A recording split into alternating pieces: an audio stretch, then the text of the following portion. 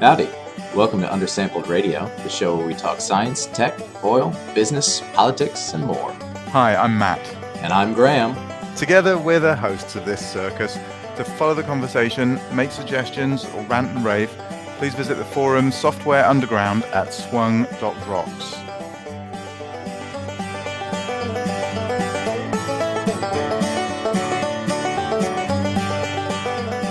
Right. So I've got duct tape over my mouth. This is Diego's show. What? No, this is the Evan and Diego show. Yeah. But the show notes are all about Diego. Are there show notes? They're worse. Have you been on this show before, Graham? Well, I didn't know if there was a... What? I'm prepared to explain what stellar convection is on rapidly rotating. I was gonna go just spontaneously bust into stellar rotation star. What did you say? Hello, dearies. Welcome to. Screw it. We're gonna roll that whole thing. We're gonna roll the credits there, baby. We have Diego Castañeda and Evan Bianco, who you may have met before here on the show. And we have some show notes, too. Evan, you want to see the show notes? I read them in the taxi over. I see. Okay. So Evan and Diego had an hour-long taxi ride to get, as you can see, we are all together. Where are we, guys? Houston? Yeah. Houston, Texas. 75% of us are in Houston right now. Yeah. And we have our Nova Scotian contingent as well. Where is the Expero office in Houston? So we're also at Expero's office in Houston, as you can tell by the big poster that is the foreground. What would that be? The midground to the amazing view of the city. Can you see the city, Matt? Sort of. It's a bit blown out. Okay, so what I'm going to do is I'm going to use this remote control to remote control this camera. I'm going to zoom it in on the city. Oh, that's the wrong way. Maybe max zoom. Oh no, you've got a few more. Oh, well, that's all you get, and you still can't see it. Digital zoom now. All right, I'm backing out. What was the question again? Is that in the show notes? Where is 550 Westcott? Yep. So it's right next to Memorial Park. Oh, okay. Nice. We traveled down from the Woodlands this evening, and when I put the address in, I'm like, oh, we're going to downtown Houston. That's how far away the Woodlands is from downtown Houston. We're actually nowhere near downtown. That's right. One finger's width on the map from the Woodlands looked like downtown. Yeah, totally. Yeah, that's a ways out. And you guys are, when you're flying back to Nova Scotia tomorrow? Tomorrow, 7 a.m. Nice. So guess what we're doing tonight? Going to the airport. The slow way. Well, that's cool. It looks like a nice sunny afternoon. So Matt, how have you been? Great. You know, writing the usual proposals and trying to keep up on following up on proposals, and one of those usual weeks. You have the CRM software? Hey. Do you have a software to manage your leads? I don't do anything like that. I am not a great user of sort of productivity software. It takes me a while to adopt and then adapt, and most of it falls by the wayside. So I've tried a lot of things. Do you recommend anything? Writing a custom Postgres database. That's what I need. That's what I need is a software project. Yeah. To manage my software projects. Yeah. Do you just manage them all in an IPython notebook? Uh-huh. Oh, God. I bet you've got yours in a graph database. Speaking of big computers, we fired up an Amazon X1E 32 extra large today. That was my first time ever. 4 terabytes of. It was pretty exciting. I don't know that the data center was in Oregon, and I think I could hear it spin up when we launched it. Just a low frequency hum. It was pretty amazing. So how do you connect that to a file system that is big enough to load 4 terabytes of data. You have to just put it all. I mean, if you want to do anything quickly, you just have to load it all into a terminal storage. Yeah. That's pretty good. At what point does their what's it called? Is it Snowball? Yeah. What point does that kick in? Where does that become cost effective? I don't know. We should try it. I want to try the snowmobile. I'm thinking it's more than 4 terabytes though. I would have thought. The snowballs come at, I think the average is like 80 terabytes or something. Okay. Yeah. It's quite substantial. Well, I definitely don't have that much data. You guys know on that? anything. We talked about it on the show before. Do you know what it is? No, ephemeral storage would make a really good garage band. Okay, so I could not hear that. The Amazon snowmobile is like the Amazon Snowball, except that it's a truck. It's an 18-wheeler that drives up, and you transfer like exabytes. Yeah, because it's the only efficient way to do that. Yeah. It plugs into the giant USB 3 socket on the outside of your building.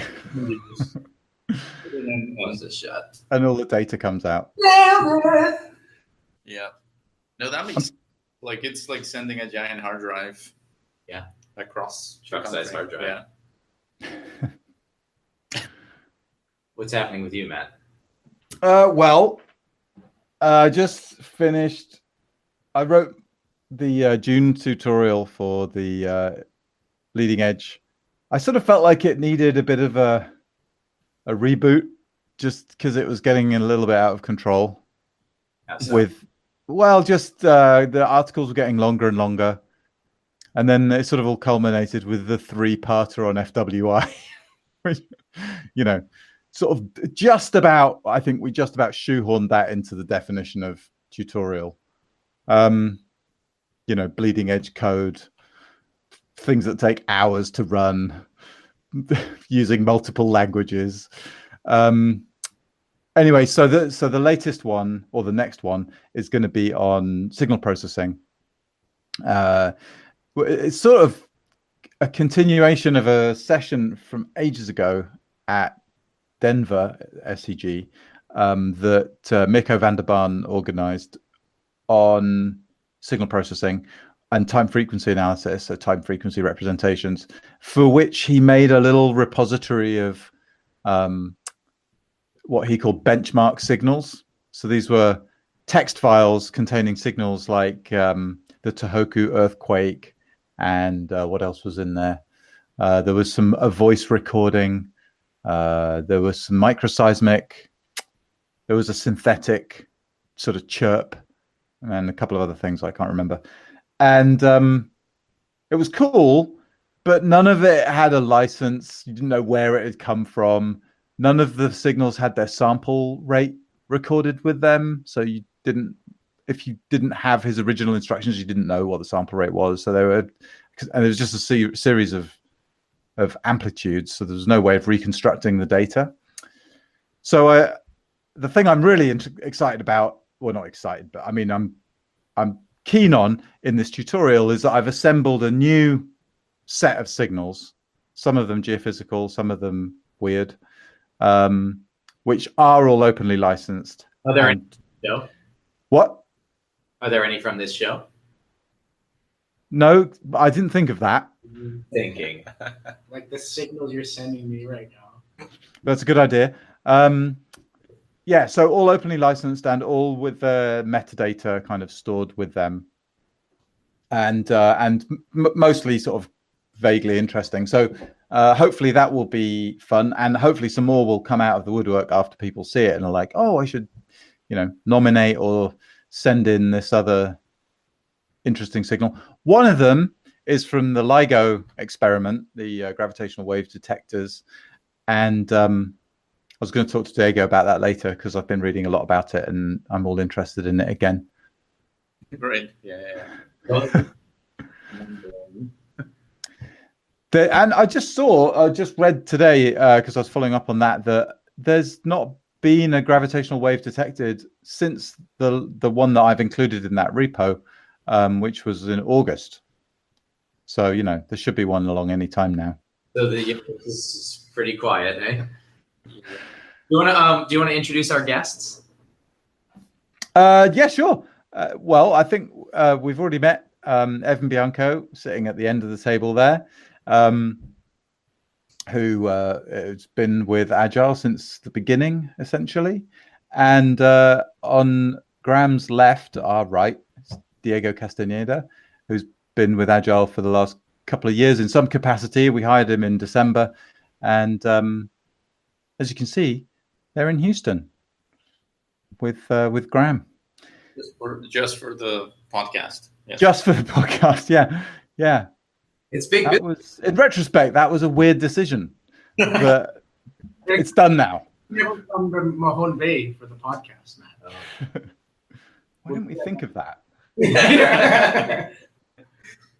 Okay, so any background on what these people do or anything? Like, did we say about our guests?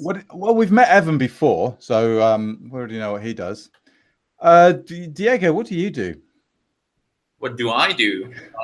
Well, depends. Right now or along the way, I think I've done a few different things. How many operating systems? All of them. Everyone. Okay. All of them. Good. Yeah. No. So okay. So right now, I'm working mostly on data science, machine learning, web development stuff these days. But along the history of my life, I've encountered myself doing a bunch of things, mostly computer related. But I also happen to be very interested in astronomy since I was a kid.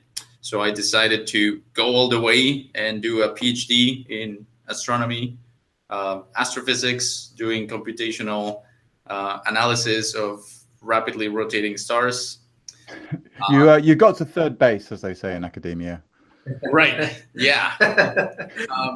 Before. But along the way, I think I just love the idea of using computers for everything. And so moving away from astronomy into this more computational stuff that I'm doing now. So it was more about looking for a more exciting, fast-moving environment, I think. And machine learning, of course. I don't know if you have heard. How rapidly are these stars rotating? Depends. The ones that rotate, there's a limit at which a star can rotate before it starts falling apart. A star of the size of the sun or the mass of the sun, if you were standing at the equator, could be spinning at 200, 300 kilometers per second. Oh, man, that'll get you there. Right. So how many rotations would that be per? That's the thing. Yeah. So because the radius is so large in kilometers per second, that is actually not a giant angular velocity, but it can spin on the order of hours. So hours for one rotation. Yeah. So for comparison, parts of our sun rotate once a month. So for a star to rotate in a matter of hours, that's quite a change. Yeah. Right. I mean, does it just depend on the dynamics of its formation? What determines how fast a star is spinning? That it's still part of debate because some of them are spinning so fast that no one really understands how they got that much angular momentum. But yeah, I think the most accepted idea is that when you have this collapsing gas, you start to accumulate a lot of angular momentum and you preserve it. Part of the challenges is some of these stars can be really old and still be spinning pretty fast. And our thinking is that there has to be something allowing this to happen because there's a lot of processes inside that should be stopping star from spinning so fast. and some of them are not stopping. Like internal. Yeah. So like spinning. And this reminds me of my favorite cooking trick ever. To tell if an egg is boiled or not, you spin it. Oh, that makes sense. Huh? Yeah, It's pretty good, right? You got that, Matt? What is the test? So if you spin a hard-boiled egg, it spins. If you spin an uncooked egg, it doesn't spin. Yeah, because the angular momentum is redistributed. Huh. Interesting. Like stars. Yeah, but that's it. So is it the same effect that you get in a star? Because there's no, presumably, plasma. Does plasma have viscosity? Yes. Yeah. So depending on which layers in the sun you are, convective layers will have a lot of movement inside. There are actually some stars who are mainly convective, so those are actually not very good spinners because there's already a lot of movement happening inside. That's stars is mental. I can't remember why my daughter was what was she doing? Oh, she did a presentation at school about the sun, and so we calculated for her as a sort of factoid for her presentation. We calculated how far away the sun would be if the Earth was like the size of her. Does that make sense? Right. So like if the Earth had her diameter, her height as its diameter, then the sun would be like 16 kilometers away, I think it was. And we were, because of that, looking up some other stuff, and we were looking for the largest stars because we found that chart. Have you ever seen that chart that sort of starts with the Earth and then it shows you how big the sun is, and you're like, whoa, that's really massive. And then it's like, well, here's how big Alpha Centauri is, and here's how big that star in Cygnus, whatever it's called. And it's like, it basically, if it was in our solar system, it goes to pretty much to Saturn. Yeah, we'd be good. Yeah. It just doesn't make any sense. What was the other cool thing in her presentation was, do you know what percentage of the solar system's mass the sun is? Oh, good question. Yeah, that's a good question. I would say 99% or 95%, something like that. Yeah, it's 99.86. Wow. It's just crazy. Crazy. The universe is really good. So on that bombshell, so the thing that I wanted to ask about convection in a star is there any relationship between the convection in a star like our sun and its magnetic field? Is that a thing? So actually, for our sun, in the solar system, the magnetic field of the sun is directly related to the convective layers on the surface of the sun. So, so it's not magnetic all the way through. No. So I think like the lines will like go deep just because the magnetic field is so strong. But all of this material is basically just ionized plasma that is moving very fast inside, and especially in the convective layers, the blobs of energy actually move everywhere to transfer the heat from the deeper layers to the higher layers. So that all of that movement create like giant currents and magnetic field lines all over the place. And I'm thinking that the origin of the field is more sort of electrostatic. Like in the Earth, I think it's coming from nickel and iron, and it's more of a sort of, I don't know what you'd call that, but it's like it's a metallic origin, magnetic origin. And the sun, I assume it's not anything to do with ferromagnetism.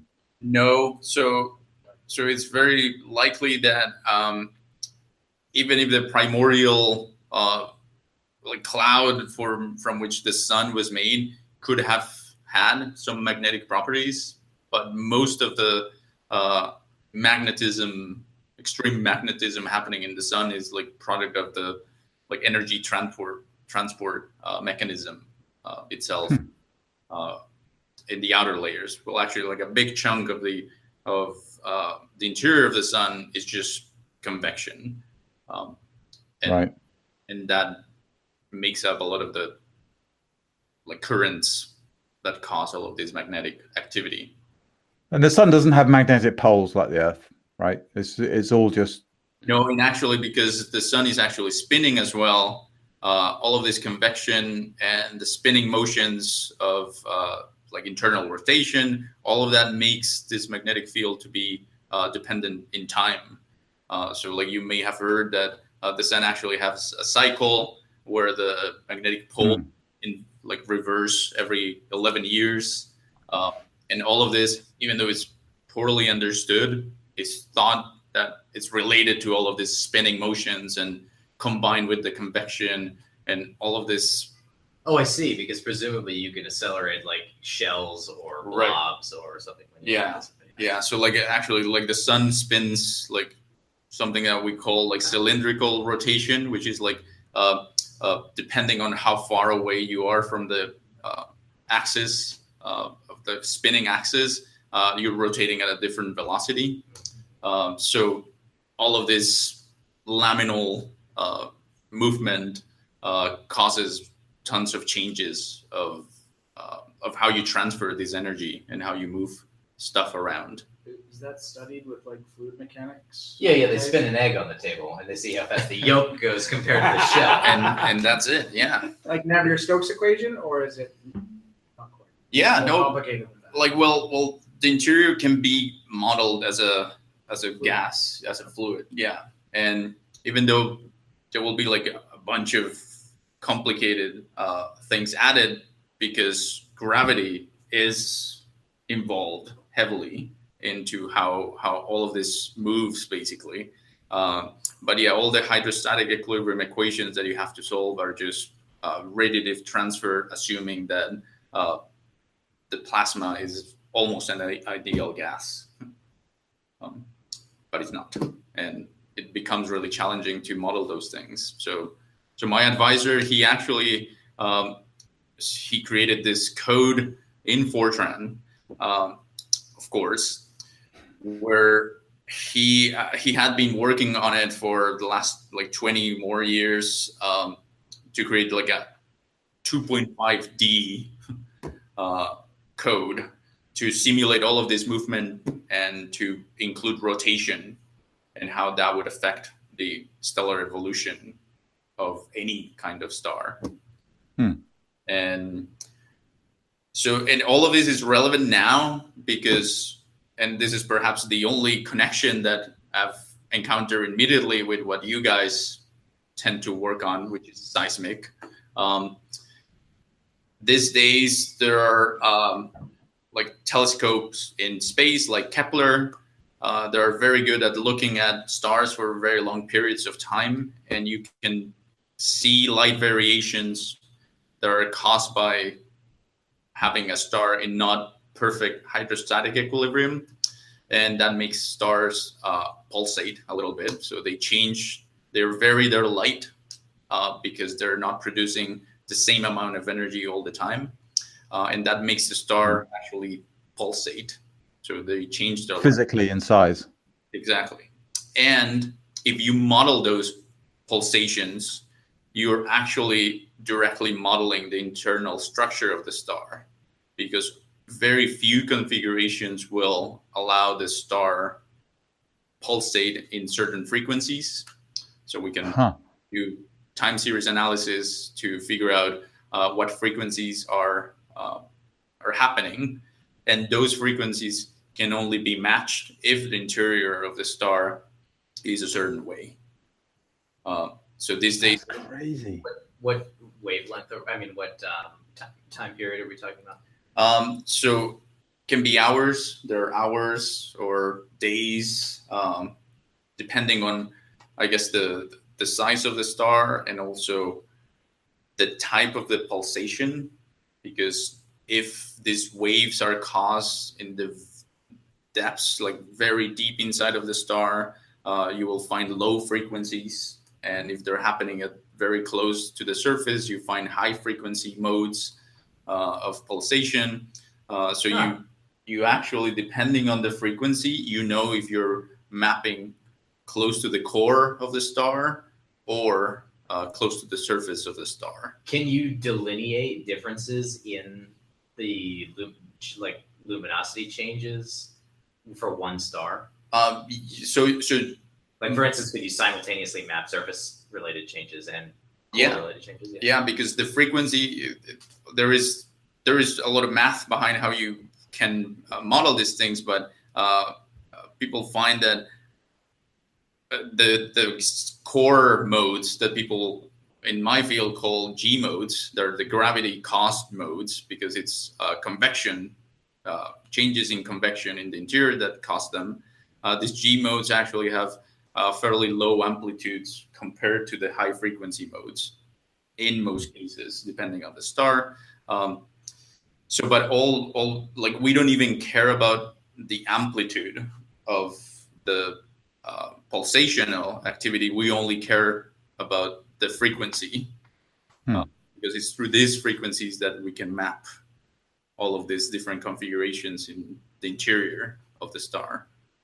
So you're saying that a star that you could potentially only image with 1 pixel in some detection system, you can map its interior just from its luminosity. Yeah, just from counting variation. That is bananas. Yeah, and Kepler, which you may have heard, a space telescope called Kepler that has been revolutionary, planetary search outside of the solar system.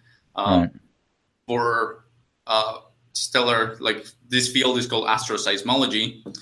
For astroseismology, it has also been a revolution, because all we want is to look at a star for as long as possible, so that when we make transform, we will find those frequencies as accurate as possible. Is there an upper limit, or do we just stop recording? I think the upper limit.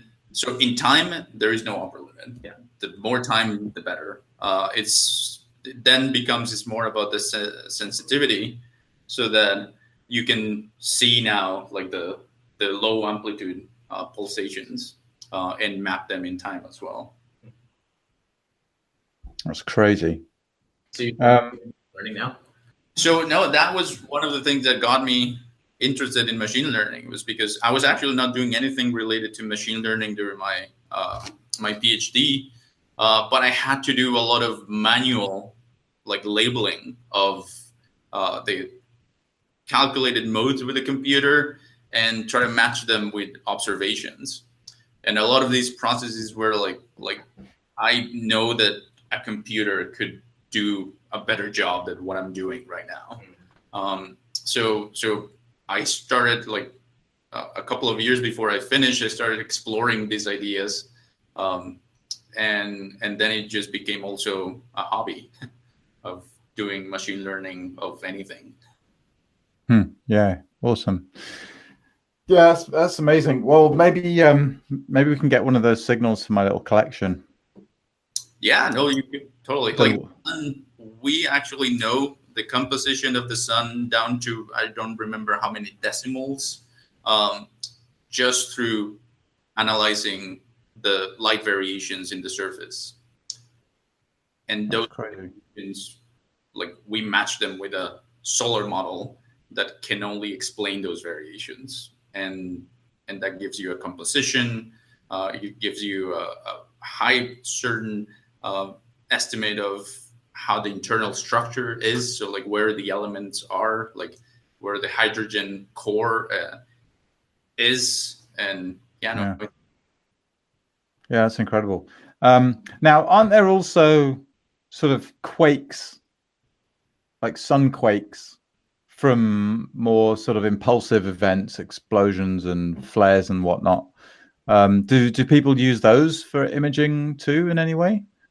I don't know. I feel like it's hard to model those. I think that maybe if you catch them in time, you can use them to see how they propagate. Okay. Surface, I imagine. And I'm sure that like there's people trying to model those events specifically. But I think in terms of astroseismology, like for the general overview of the internal structure, like you care more about the periodic nature of the other events. Toss it in an LSTM. Yeah. I was writing an LSTM earlier using none other than TensorFlow eager execution mode. Like you compare to PyTorch. I'm not going back to PyTorch. Really? Yeah. It's awesome. Have you used it yet? No, I know that it's there, but I haven't. So I taught a PyTorch class on Friday. Went horribly, by the way. What? I was going to ask. So What do you mean? I didn't realize they released version 0.4 2 days before my course. So all of the material that we wrote was broken. Oh, no. So anyway, we kind of just dealt with it on the fly. But anyway, I love PyTorch. I think it's wonderful. But that's done. Yeah, eager execution mode is stinking awesome. Use it. All right. Got that, Matt? Right. Yeah, I'm doing it right now. And I see a note on here that you'll be able to run eager execution mode on Ubuntu 18. Yeah. Well, I haven't done that yet, but it's on my to-do list for this weekend. Get my machine set up on This upgrade. On 18. Yeah, mainly just because You can just do it. I have had this machine for a while and just need to put something on it. But I need my other machine back, and then my old backup machine has been adopted by my middle daughter, the same one that did the Sun presentation. She's started learning Python like crazy. She's suddenly gone Python crazy. So that's been really fun. What is she baking? When can we hire her? She's mostly been looking at games, although she's also quite interested in plotting because they do stuff on what they call data management at school. You know, they do some sort of data analysis. So she's quite interested in that. But yeah, she made a couple of the classics, Hangman game, and what was the other one? Oh, Rock, Paper, Scissors, you know, that old chestnut. And she's been looking at Turtles, you know, which are quite good fun for kids. But it's amazing how quickly kids grasp things, like almost just like instant. It goes in once and then she's got it. Yeah, it's really cool to see, and makes me realize that grown-ups are really not learning machines like kids are. So anyway, that's been cool. So I don't know if she may adopt that computer at some point. She doesn't have a computer of her own yet. Yeah. Install Ubuntu 18 on that one too? Yeah, I don't know. We'll see how this other one goes. Normally, I would wait till like the .1 release of something to install it. That's what I normally do with the Mac operating systems. Don't usually go for the .0, but so yeah, we'll see how it goes. Maybe with the first one. It's just for your kids, though, right? You deploy on version 0. Yeah, obviously, yeah. No, but for her, yeah. Wait until Just upgrade over on this laptop, and then I realized that this is controlling our broadcast. So. And so, yeah, and while I was sniffing around the kind of what's coming up for releases, I saw Python 3.7s are going to be out pretty soon. Oh, yeah. Like they're already testing next month. Yeah, I think they're on like release candidate 1. Let me schedule a intro to Python course the day before it comes out. Just Python. Look, there's not many people that upgrade to Python right away, though.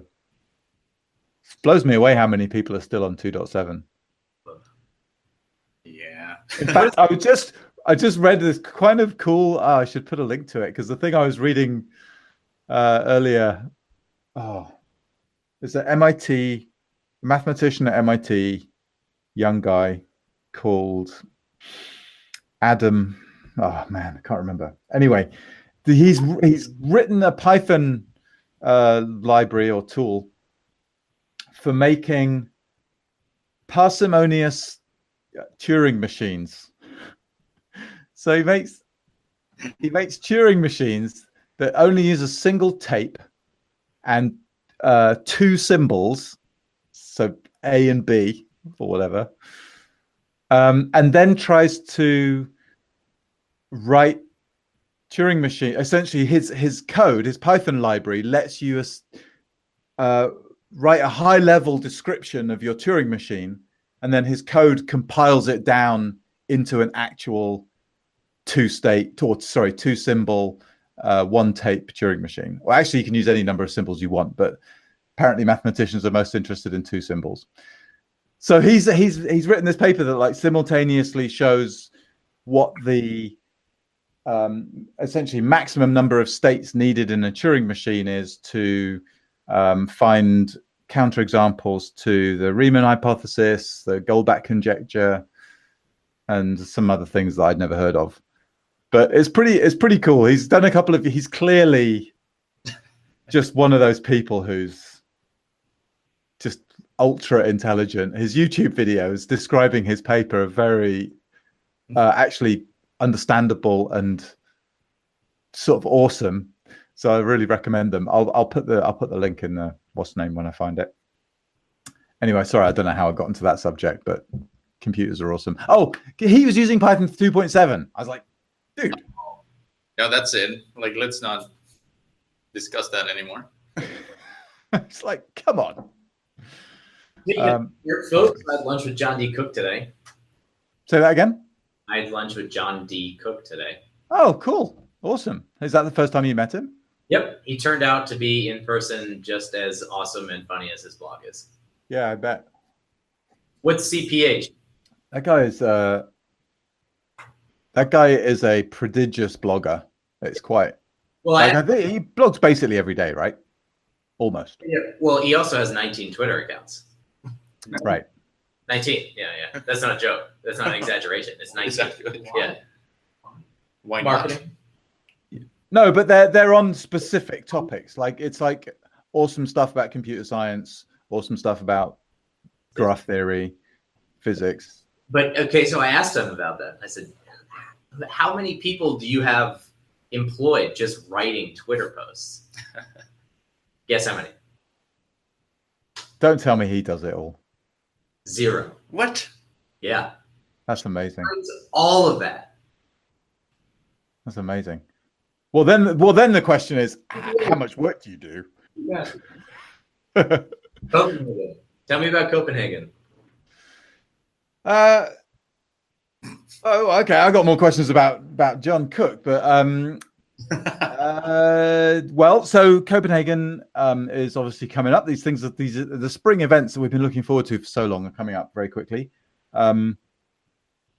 We have a new sponsor for Copenhagen, which is kind of fun because it's another operator, Wintershall, a German oil and gas company, well, energy company, part of the BASF, which is a sort of giant organization, I guess. And yeah, that's pretty exciting because they called me kind of out of the blue thinking about hackathons and inviting them to the Copenhagen event and to sort of sponsor it and come and take part in it. It seemed like an obvious, easy thing for them to do in the near term. So they're doing that. And they sound like a really great bunch of people. So they're going to bring a few people along and provide some problems that they're interested in for people to hack on, and a bit of money to help out with the venue. So yeah, it's exciting. And also Teradata are going to be sponsoring again by buying the t-shirts. So that's very nice of them. That's what they did last year in Paris. And we'll have them back hacking Duncan Irving and co in the room with everybody as well. So yeah, and now I think we've got a full stable, and the event is back at break even, which is always a relief. And we're going to have there's going to be a lot of people. I'm still toying with the idea of moving to 6 people per team, which I'm a bit reluctant to do, but it might be a necessity just to keep the number of teams down. What date? What's the date? This is the 8th, 9th, 10th of June. Man. So here in my inbox, you'll see, I have someone just earlier today said that June 10th is when he'll be shipping me a commercial 3D camera. That does sound pretty cool. It's going to be awesome. Can you ship it to Copenhagen? I feel like even if it had been June 7th, though, I mean, let's face it, you're going to need a month just to finish, whatever. This guy brought figuring out what it does. In Austin, and it was so, I mean, I didn't know he's bringing a camera. Like, he just came over, I thought we were just going to talk, and he just, like, whips out this bag, and the camera's in it, and he's got a tripod, and he sets it up, and we're, like, imaging our hands and markers and stuff on the table.